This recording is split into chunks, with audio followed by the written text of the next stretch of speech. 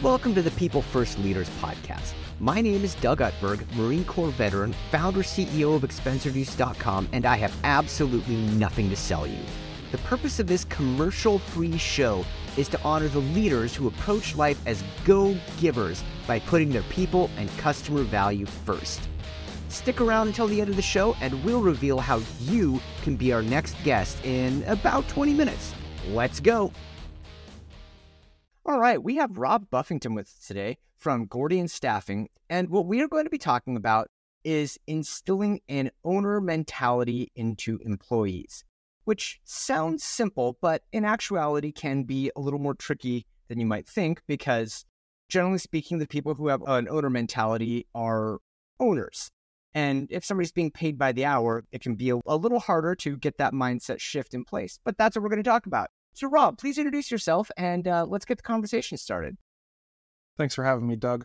My name is Rob Buffington. I'm the founder and the CEO of Gordian Business Solutions. Gordian Staffing is a division of that.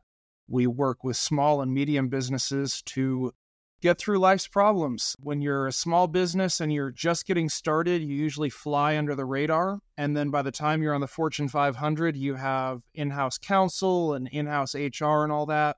But there's a whole bunch of turbulence in between when you're too big to fly under the radar and too small to have it all figured out. So we help companies navigate that. Got it. Okay. Well, so now what are some of the things you've seen on the kind of ownership mentality front? Because that idea got really big in the 90s, and that was theoretically what gap that stock options were supposed to close. I don't think that it worked out quite as well as people assumed, but then I think it's kind of come back. And so what have been your observations? Since you're in the staffing industry, you very clearly had a lot of time to swing the bat, so to speak. So the first thing I would say is that it's going to vary from person to person, which is probably the worst answer in the world to that question. I'll give you a couple of examples, but the first answer is there is no answer. Everybody wants something different. Everybody's going to react to something different. What motivates one person is going to piss off another. All right. Well, okay. So much for the easy answer section. Okay, well, so then in that case, where I feel like we're going with this, which I think is the right direction, is that there's not like a paint by numbers or a biscuit and a 30-minute biscuit formula for creating an ownership mentality. So in that case, what it really turns into is a little more of a journey than a formula, which makes sense. So how do you go about going down that journey? What does that look like for the people who've done it successfully? First, I would preface and say, I'm not sure if I've done it successfully. I've tried it. I've made mistakes. I hope I've learned from them. Take everything I say with a giant grain of salt. But based on my individual experience, the one thing I can say that has been universal in doing this is it takes time. And what I mean by that is it takes ongoing communication and relationships with these people, whether they're your N+1s or your frontline people or what have you. You need to spend ongoing time with them, not just a quick 5-minute coffee session. You need to spend hours and hours and break through the facade to get to the real them and let them feel comfortable that they know who you are. Now more than ever, we can smell a phony. And so if you go out there and try to be the friendly boss or put on the politician, it's not going to work. So the first thing you have to do is kind of open yourself up, spend that time with them, and then hope they get open in return.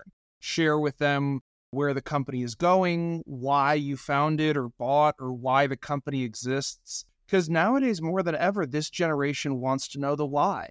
And for all the talk about millennials and how difficult they can be to work with and how different they are, I think is a better way to say it. They will be your biggest brand ambassadors if you learn how to convince them to get behind your company. And I like that you brought up millennials because now Gen Z is coming up too. And I know I'm a Gen Xer, and I think there's a tendency for the Xers and boomers to be like, oh, those darn millennials, don't want to work like we did back in the old days. And well, while it can be tempting to kind of jump on that bandwagon, one of the things that I keep thinking is, I'm like, us Xers and boomers, we did not end up with the greatest of mental health. Has it ever occurred to anybody that maybe the way that that things used to be done isn't the right way to do things? Yeah, and I'm sure the silent generation said the same thing about the boomers and the Gen X. Every generation goes through a radical redefinition. I mean, look at the culture wars of the 60s. Every generation is drastically different, and it's important not to say good or bad, just say different motivations, different outputs. So, for example, I'm on the edge of millennial versus Gen X. Okay. I Like grew up Xennial is what they say. Xennial, yeah. I grew up without a cell phone. I grew up hearing, you're not going to have a calculator in your pocket for the rest of your life. And it's like, oh, really, Mr. Shear? Because I have one right here. So this generation was raised with the sum total of human knowledge available in their pocket. And so the focus on them needs to be away from learning and into deductive reasoning, research, critical thinking to weigh different facts, because the difficulty they have is too much information, whereas for us, it was not enough. Well, and I would augment what you're saying, and I would say the discipline to avoid distractions. Because if you could just have it, that one thing is the gateway to everything else. Because it's like you said, the panoply of world information is in my pocket, and I use my phone to watch cat videos. Again, guilty. And we can't dog videos too, but mostly cat videos. Yeah, and so it is a different mental process. You know, for us, it was like the mitochondria is the powerhouse of the cell, and we had to remember that. And I haven't used it in the last 30 years, but I remember it. Whereas this generation is about indexing knowledge and going out and accessing, like, here's a question that nobody knows, go find a new solution, which makes them incredibly powerful, but also a completely different way of dealing. Got it. That makes sense. Okay, well, so then kind of going down that road, talk me through some of the things that you've seen as far as kind of the ways to draw that out, because at least the way that I think about really creating a connection or engagement with people who work for you, it's not materially different than making a sale to a potential client. You're just selling something different, because it's like there's almost nobody who buys something solely because of what it is or what it does. Usually they buy it based on the relationship they have with the person that's selling it to them, in a lot of cases. Not all, but most. And so what that really comes down to is finding that point of connection. And so then presumably, well, not presumably, I'm just being modest, absolutely, the faster you can get to that point of connection, the more likely it will be that you can figure out what really motivates that person. Tell me about some of what you've seen that are some of the best ways to get to that point of connection more rapidly. With this generation, with millennials and going into Gen Z, the irony is remote work. I'm in, obviously that's my space, and it's a topic that comes up a lot. Well, that's relevant, so we can skew in that direction if we'd like, because, I mean, how can you talk about connection without talking about the fact that we have to connect through a video screen? Well, and that's one of the funny things is now as people have had 3 years of flexibility, they're wanting to come back to the office, but not full time. And so when people ask me, what do new people want? Like, do they want to work from home? And I go, no. Oh, do they want to work in the office? No. So what do they want? Do they want not to work? No. They want to choose. They want control. They want autonomy. The cubicles of the 1950s and the 9-to-5 and the 50 years and the gold watch is dead. Good or bad, we've moved on. I spent the first 18 years of my career at Intel. I can tell you for a fact, cubicles have lived long since the 1950s. Yeah. Yeah. But the mentality of just plug and play people that worked in this giant hierarchy and were happy as a cog in the machine, that's not going to do it for this generation. What they want is they want the autonomy. They want to feel like they have some control over things. They want input. They want, you mentioned stock options earlier, not so much stock options, but they want to say in values and direction and all of that. And the truth of it is the people in the front lines often have some of the best information because they're dealing with the customers, they're getting feedback, they're on the ground. I still love to make sales, even though the company's quite a bit larger, because I'm always getting new information about what people like and what people don't like, and the product is always improving. So we're going to see that in this generation more than ever. Okay. All right. Excellent. Excellent. Well, I'd like to kind of dig down the rabbit hole even a little further, because you were talking about input on the company values. And I think that resonates because a lot of the people I've spoken with who are from the younger generations, it's really front of mind to them what their company stands for. And so how do you think you hold that space, particularly, say you're either an exec or you're a, founder / CEO of one of these startups. You don't have a lot of people. you don't have a ton to spend on labor, so you're probably going, skewing toward the more junior end of the experience curve. And of course, that will involve a lot of your millennials and Gen Z folks who are going to be, more focused on kind of company values, company direction. Now, as the founder, you can't necessarily pivot based on what every employee thinks or feels, but you have to hold that space. Otherwise, you're going to have big problems with retention. What have you seen that has been, I would say, either most successful or least damaging in this case, which is just different sides of the coin?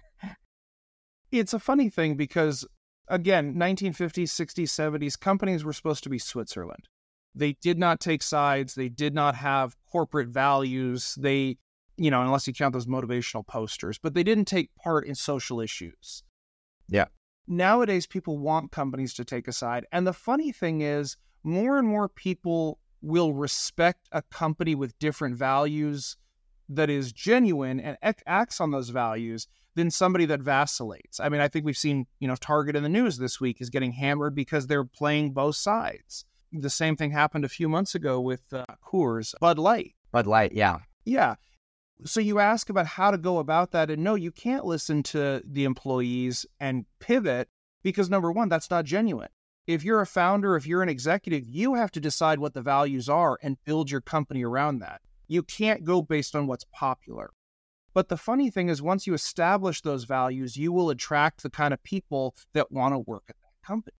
So you have to start internally with what is my value as a person and then build a company around it.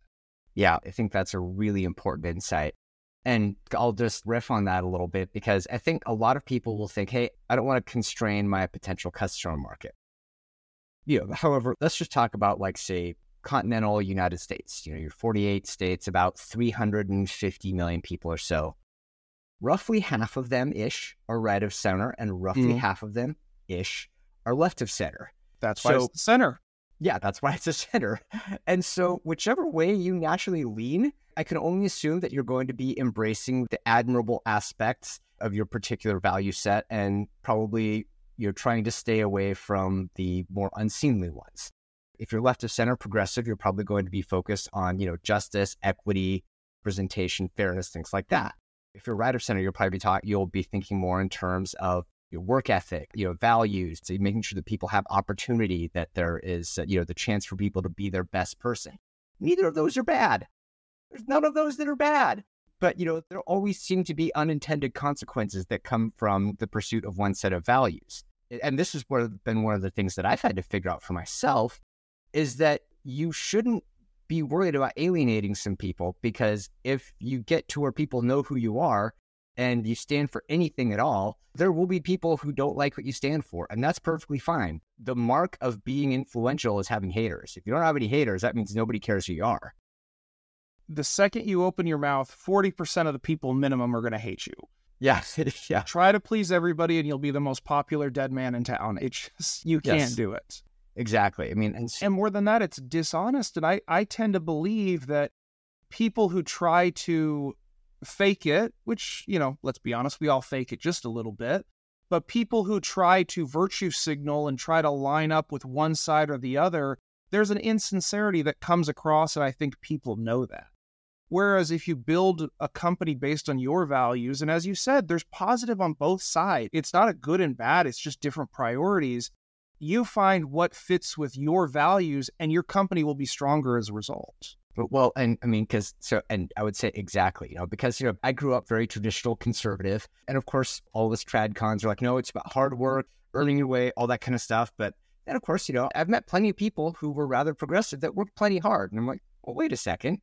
It's not just my people who are hard workers. And, I think when that light bulb goes off, that's where you kind of say, oh, wait, the us against them is not as real as a lot of people would want you to think.